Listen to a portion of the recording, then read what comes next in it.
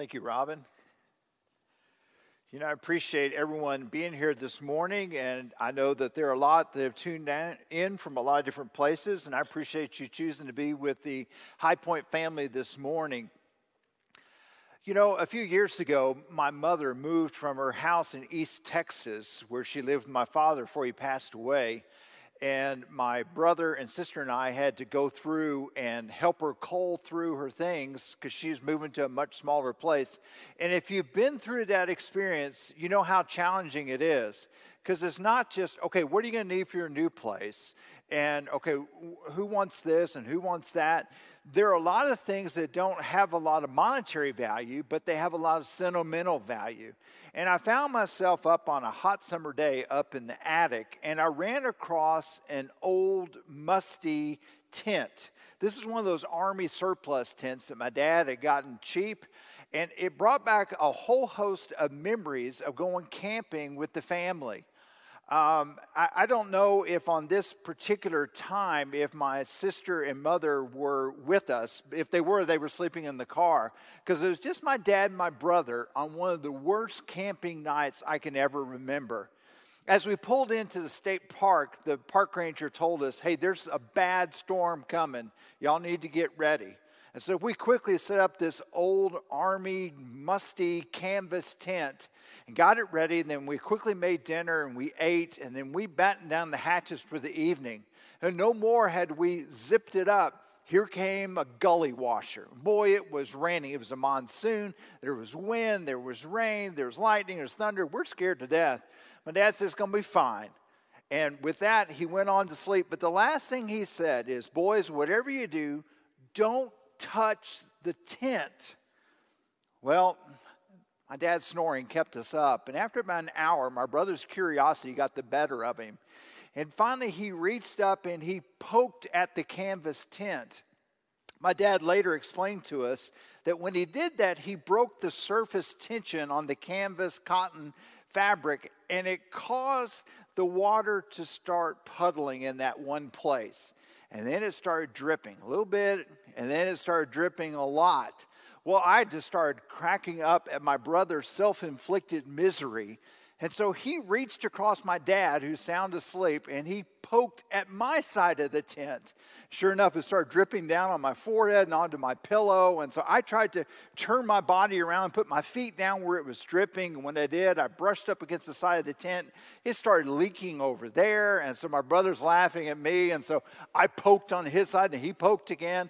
And before long, that tent looked like a kitchen colander, a strainer that was just dripping everywhere. And by the time we got up in the morning, my dad was yelling at us because he saw that the whole tent was full of water. I think in uncertain times like we're facing right now, it feels like our life is kind of like that old leaking tent. When this virus came around, the first drip that we started feeling that was disrupting our life is we heard about the dangers of what was coming our way. And if you're like me, you started watching the news and you started, watching this thing, what's happening over in China, and as this is spreading through Asia and into Europe, you're like, okay, is it going to stop there? Is it going to come our direction? And then you start hearing about Washington. And then you start hearing about what's happening up in New York. You're like, okay, but is it going to make its way down to the Midwest and down into Texas and into Collin County? And so you start hearing these things. And so you have the drip, drip, drip that gets faster and faster. And then we have the economic instability that's been happening and the uncertainty. And you start asking yourself questions like, am I going to have a job when all this is said and done? Are they going to keep paying me? Can I keep paying my employees? And then we have another drip that's coming down is, what's life going to look like on the other side?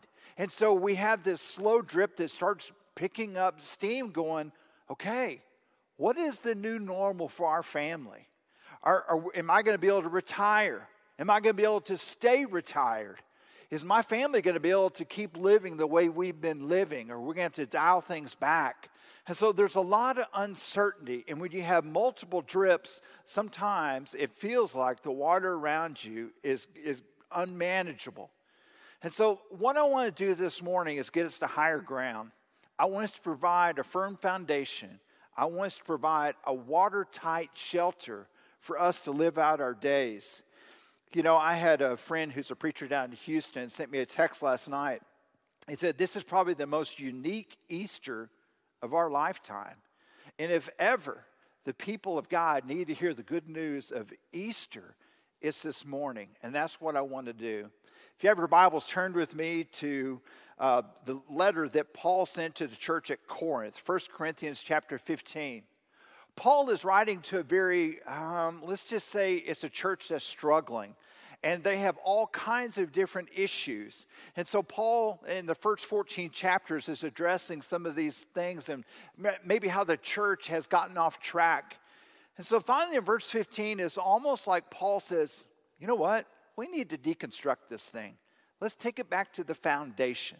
Let's get back to what is the key teaching on which we're building our church. So Paul says in 1 Corinthians 15 and verse 1, he said, now brothers and sisters, boy, I want to remind you of the gospel, the good news that I preached to you out in the marketplace, that you stopped and listened and said, I want to know more about this. That I preached to you, which you received, and you became a Christian. You said, I want to become a Christ follower. I want what you're preaching, and on which you have taken your stand. By this gospel, this good news, you are saved if you hold firmly to this. Hold firmly to the word that I preached to you. Otherwise, if you're getting rid of what I preached to you, well, this has all been a waste of time. It's all in vain what we've been doing. For what I received, I passed on to you. I received a message from Jesus on the road to Damascus, where I had my own personal encounter with Jesus, and I converted there on the spot. And I told you about that. And I said, our first importance is this. I said, buckle up. This is what's important. That Christ died for our sins according to Scriptures. That he was buried. He didn't pass out. He didn't swoon. Oh, he was dead. They took him down after they pierced his side, and they put him in the tomb and laid him there. But he was raised on that third day, just as he said he was. He didn't die and remain there. No, the Spirit of God brought him back to life according to Scriptures, and that he appeared to Peter. You guys know Peter. And then to the 12. And after that, he appeared to more than 500 of brothers and sisters at the same time, most of whom are still living. Though some have fallen asleep, they passed on. But then he appeared to James. And then he appeared to me as one born abnormally. Because I didn't come to Christ like the rest of these did. After his ascension, he came back to convert me. For I am the least of the apostles. And I do not know and even deserve to be called an apostle. Why? Because I'm the one that persecuted the church. I persecuted the church of God. And by the grace of God, I am what I am. And this grace that was given to me, you know what? It was not without effect. No, it wrecked me. I tell you, it did. And whether then it is I or it is they, the other apostles that are preaching to you, we're all going to tell you the same thing. And this is what you believed. What's the Apostle Paul doing? He's trying to go at a controversy that's happening among the brothers and sisters at Corinth. And what he's talking about is that there's a rumor going around that Jesus may have raised from the dead, maybe not. But you have no access to the resurrection. There's no way that you're going to be raised. And when your last breath is done, well, that's it. And Jesus, what Paul is saying is, no, I can tell you, Jesus did come back from the dead. He goes, I am an eyewitness to this. And if Jesus rose from the grave, so can you if you're united with Christ Jesus. He goes, it's not just me. He goes, I can give you the name, I can give you the address, over 500 people that Jesus appeared to. And these eyewitnesses bear testimony to what I preached to you. The good news about Jesus Christ, not only for him, but how that good news translates into our life. You know, former agnostic Lee Strobel, while serving as a legal analyst for the Chicago Tribune, asked for a sabbatical to spend a year proving that the whole Jesus thing was a hoax. He went into his boss, who was an atheist. He goes, you know what? I know you're not a believer. I'm not a believer.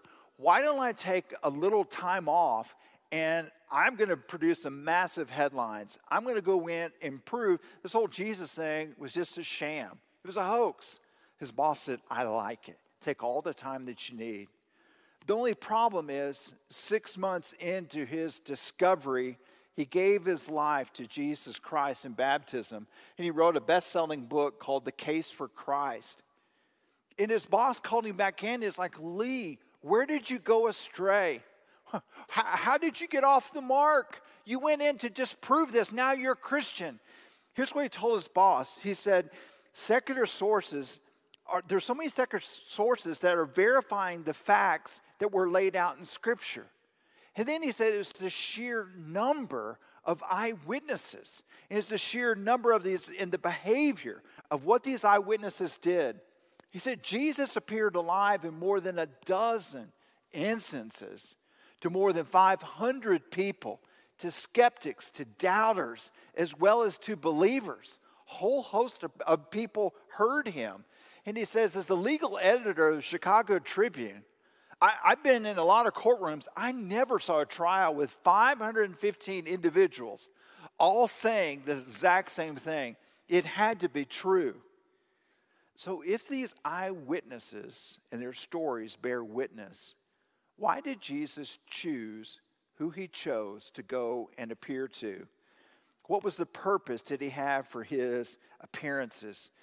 In Easter's past, we've gone in and we've looked at some of these one-off appearances. The first of these is the reinstatement of Peter. Maybe you've heard the story of Peter denying Jesus 3 times on the night he was arrested. Jesus said, hey, you all are going to scatter once they go in and arrest me. And Peter's like, I don't know about the rest of these guys, not me. He goes, yeah, you are, Peter. And in fact, you're going to deny me 3 times before the rooster crows.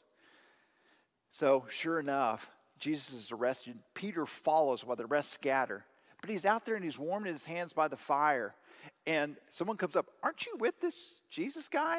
He goes, no, I'm not. Wait, I think you're with him. No, you're mistaken.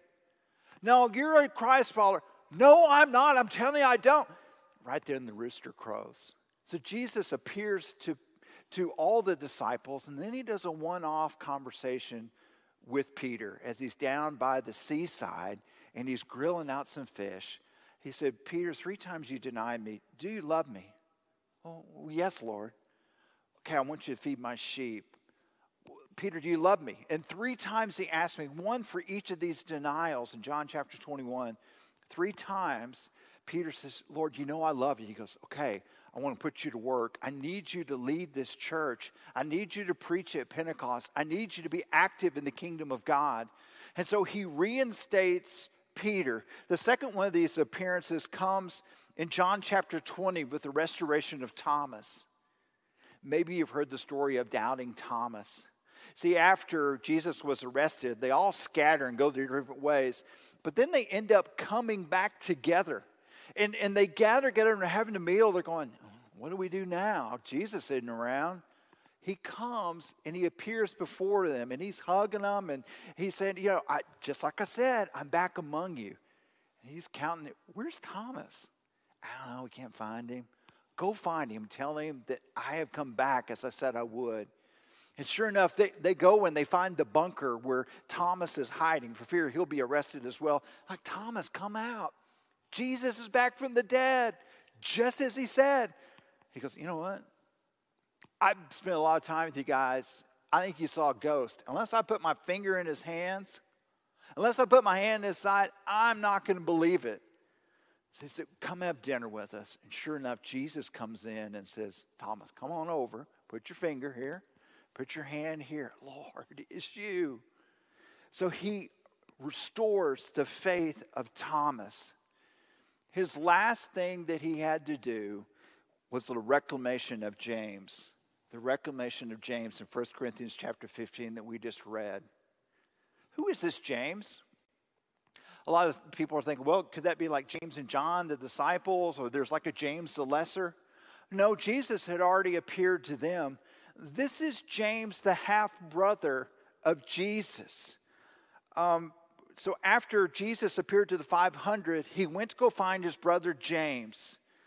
So if Peter was a backslider and Thomas was a doubter, doubting Thomas, James is just flat out an unbeliever. He doesn't believe in his brother. You know, it had to be rough growing up with Jesus as a half-brother. If your half-brother is the Son of God, I mean, it's not enough that they had to share bunk beds and he got his hand-me-downs. But don't you know that his mother Mary always was drawing correlations and comparisons? James, why can't you be more like your brother Jesus? Because I can't, Mom. Yes, you can. No, I can't, Mom. All you have to do is just ask yourself the question, yeah, Mom, I've heard it. WWJD, what would Jesus do? That's right, that's right. Okay? At some point, James had had enough. And at age 30, Jesus begins to start his ministry. And he goes and announces to the family, my time has come. I now must go. And there are some that are kind of wondering, well, I wonder how long he'll be gone. Will he come back? This thing's doomed to fail. Others are like, good riddance. See ya. Wouldn't want to be ya. Go.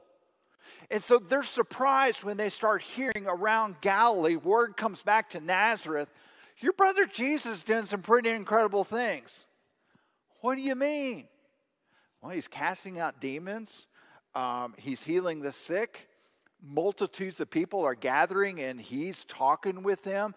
And they say he's a pretty good preacher. A lot of folks want to hear him. In fact, it's just incredible. They're like, he can't be. Oh yeah, he's even appointed in building a team of disciples. And James and some of the brothers are going, why in the world would people fall for this? One night, Jesus was speaking at the home of Andrew and Peter in Bethsaida. And it's not just word getting back to Nazareth. Word has also gone all the way to Jerusalem.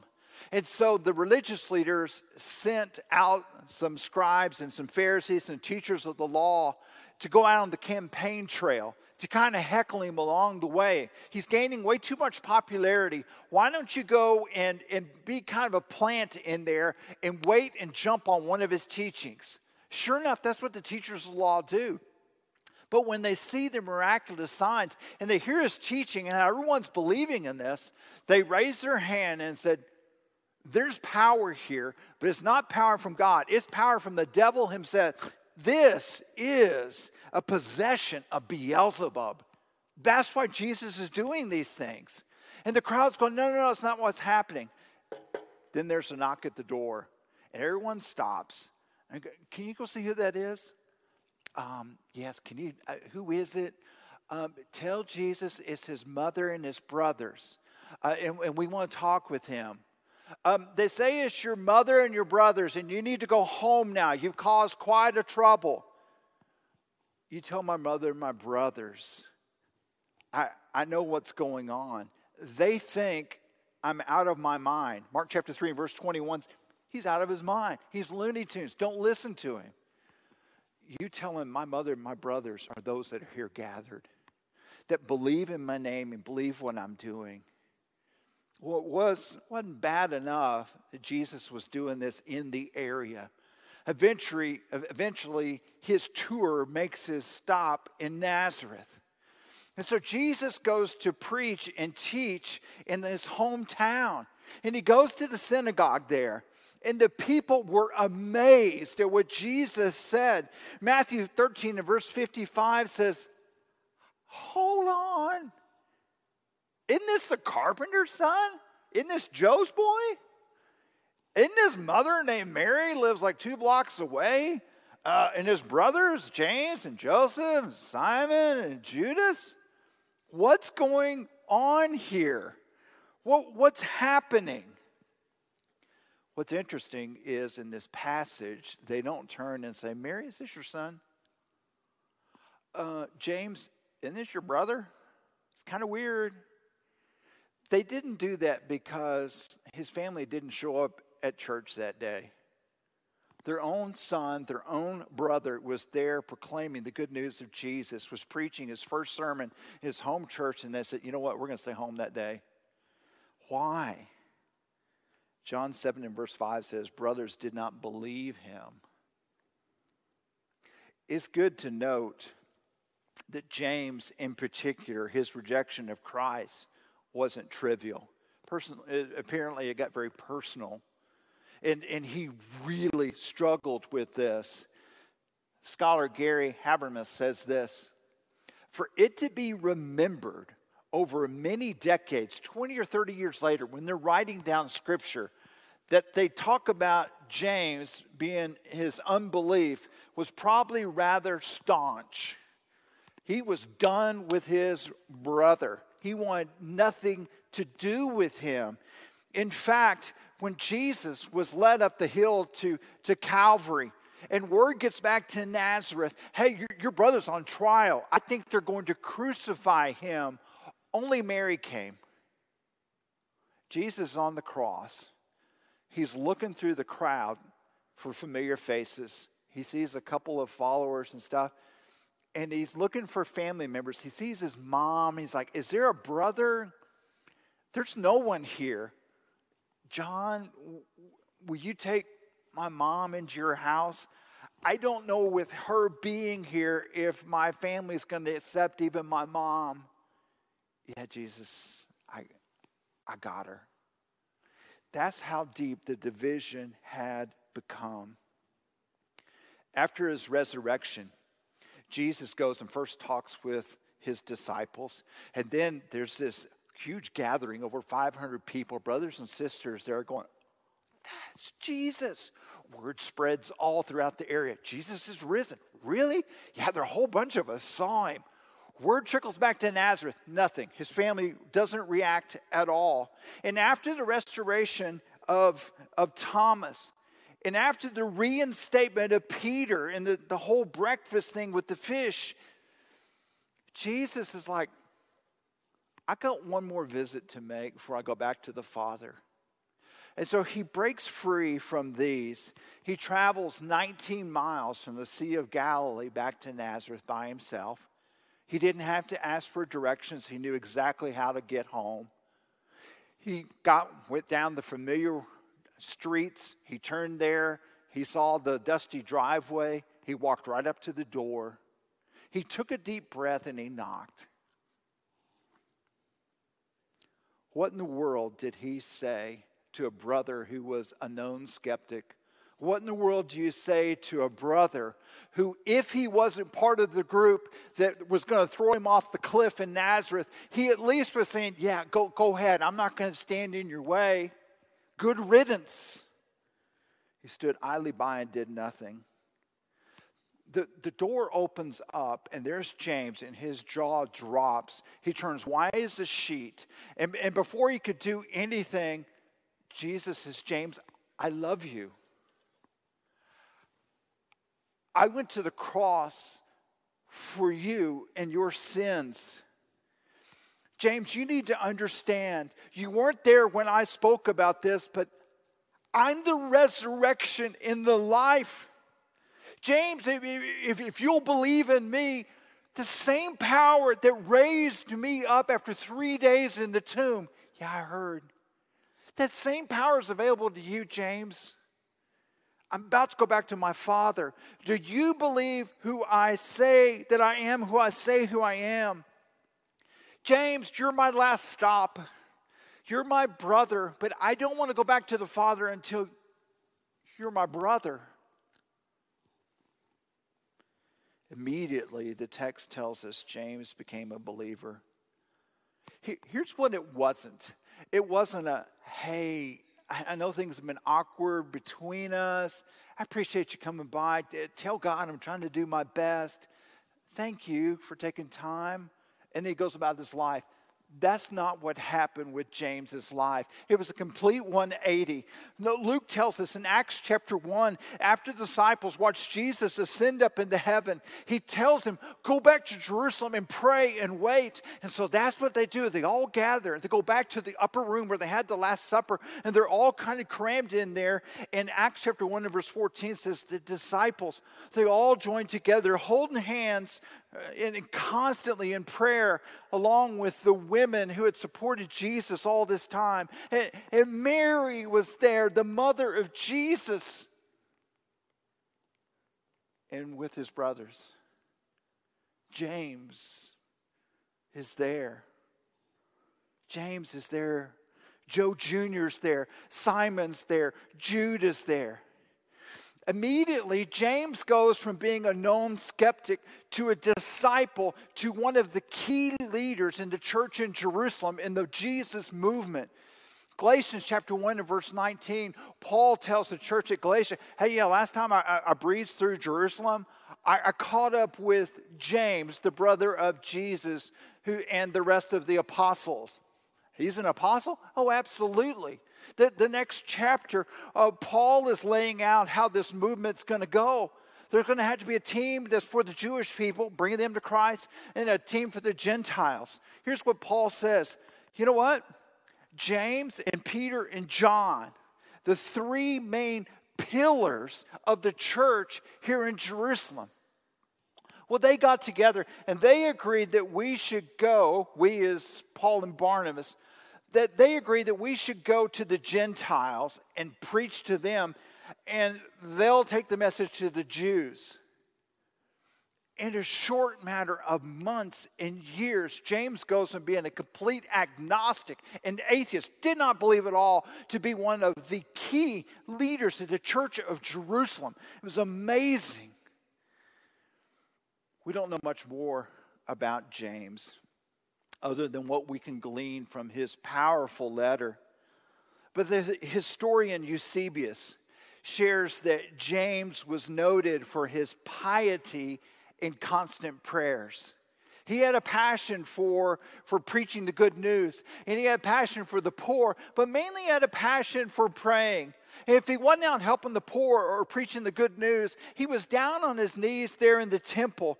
In fact, his fellow apostles nicknamed him Old Camel Knees. Why? Up and down, every chance he got, he's walking back to the temple. He's crashing down on his knees in intercessory prayer for his fellow Jews to come to the saving message of Jesus. What happened to James? Well, like the other apostles, he was martyred. All of them went to their death, save John, the one that was beloved by Jesus. The Jewish historian Josephus said a group of scribes and Pharisees were furious that the apostle Paul got this close to them killing him. Paul had been arrested, and he was there in Caesarea. And they had asked for him to be tried back in Jerusalem, except he was never going to make it to Jerusalem. The apostle Paul was number one on the hit list. They're lying in wait, and they're ready. There's a narrow place he's going to come through. We're going to jump on him. He's never going to make it to Jerusalem. The only problem is, in Acts chapter 25, Paul appeals to Caesar. They're like, you're a Roman subject? We'll send you on to Caesar. So these scribes and these Pharisees are so frustrated that Paul slipped through their hands. They come back to Jerusalem and they're like, did you kill him? No. And blood was still in their eyes. And they're like, who can we kill? And they're like, Camel Knees. Go get James. Where is he? He's in the temple. He's always in the temple. So they run over in a fit of rage, and they grab poor James and say, get up. Say, people, come on over. James, here's what's going to happen. If you don't deny Jesus Christ as Lord, we're going to kill you. James has something to say. James, the floor is yours. I too was an unbeliever until the risen Christ came to my door and showed me his hands and his side. Jesus is the risen Savior. James, it's not what we wanted you to say. They took him up. I don't know if they went up a staircase on the outside. They took him up on top of the temple. And they called the crowd out, and they bound his hands, and they put him on the pinnacle of the temple, and they held him out there, and they said, we're going to lean you over. You've got one last chance. I'm telling you, James, if you do not deny the Christ, we're going to go. James has got something to say. Jesus is Lord. And they let him go. Historians said at the least he fell over 150 feet. If he was over on this side by the Kidron Valley, he fell close to 500 feet down the rocky, all the way to the bottom of the valley. But it didn't kill him. He caught his breath, and everyone ran over to look to see what happened to James. And he catches his breath and he says, Jesus is Lord. Listen up. And as he's preaching, the ones that threw him off grabbed the temple guard and said, go down and club him to death. The guard runs down from the staircase, runs outside, goes down to where James is. He's bleeding. He starts beating James. And in between blows, Josephus said, I saw it. He said, Jesus, Jesus, Jesus. Finally, the scribes and the Pharisees that were there said, take him outside where people can't hear him and stone him to death. That's what they did. His epitaph said, James the just, a servant of God and of the Lord Jesus Christ. Jesus wasn't his half-brother. He was his Savior. That same James that wouldn't walk across the street to hear his brother preach at their home church was now proclaiming with his last breath that he was the risen Christ. I said that he was the final door that Jesus went and knocked on. I put forth the idea this morning, he has one more door to knock on, and that's yours. If you hear that knock today, first you're wondering, oh, should I get up? Should I wait for the Amazon guy to leave? You're looking out. And you open the door, and this is what you see is Jesus Christ. What is his message for you this morning? Is it like Peter? I'm here to reinstate you. I know you've made some mistakes. I know some of those mistakes didn't really show well on me. I need you back. I want you a part of my kingdom. I want you actively part of my church. I want to reinstate you. Or maybe it's a message like Thomas going, what are you doing? Why are you so afraid? Why is this fear and doubts just holding you hostage? Why are you walking away from me when you need me the most? The resurrected Christ is at your door, letting you know there's nothing to fear. Paul tells us in 1 Corinthians chapter 15 that the reign of Jesus continues on, and it will continue until every single one of his adversaries and his enemies have been defeated. In verse 26, he said, the final one of those is destroyed, and that will be death. Maybe you're like James. Maybe you started out strong. You were raised. Maybe you walked away from the church. Somewhere along the way, you just said, you know what, I'm done on this. If anything's going to happen in my life, well, it's going to be because I did it. I'm in control. I'm going to pull myself up on my own bootstraps. I'm going to call the shots. I'm not letting any faith determine what happens. In times like this, we're reminded that maybe we're not in control. This virus that is around us is no respecter of person. And the economic ramifications will be far-reaching. But the message that I have for you this morning is Easter is all about new life. Easter is all about new beginnings. Let Jesus come to your door and let him solve any problems that you have. And may you be reinstated. May you be restored. And may you be reclaimed for the kingdom of God. Let's pray together. Father, we find ourselves in uncertain times. And Lord, this is a perfect time for you to make up ground in our lives. Lord, as many things that we've turned to for crutches have been pulled away from us, may we lean into you. Lord, help us to spend time in prayer. Help us to spend time reading your promises held in Scripture. Lord, we pray for all those that are with us and all those that are tuning in today. Lord, that each one of us will take a step closer to you. We ask that you be with those that are like Peter. We ask those that are like Thomas with their doubts. And Lord, we pray for the James that we know that needs to come back to you. Lord, we lift it all up in your Son, Jesus' name. Amen.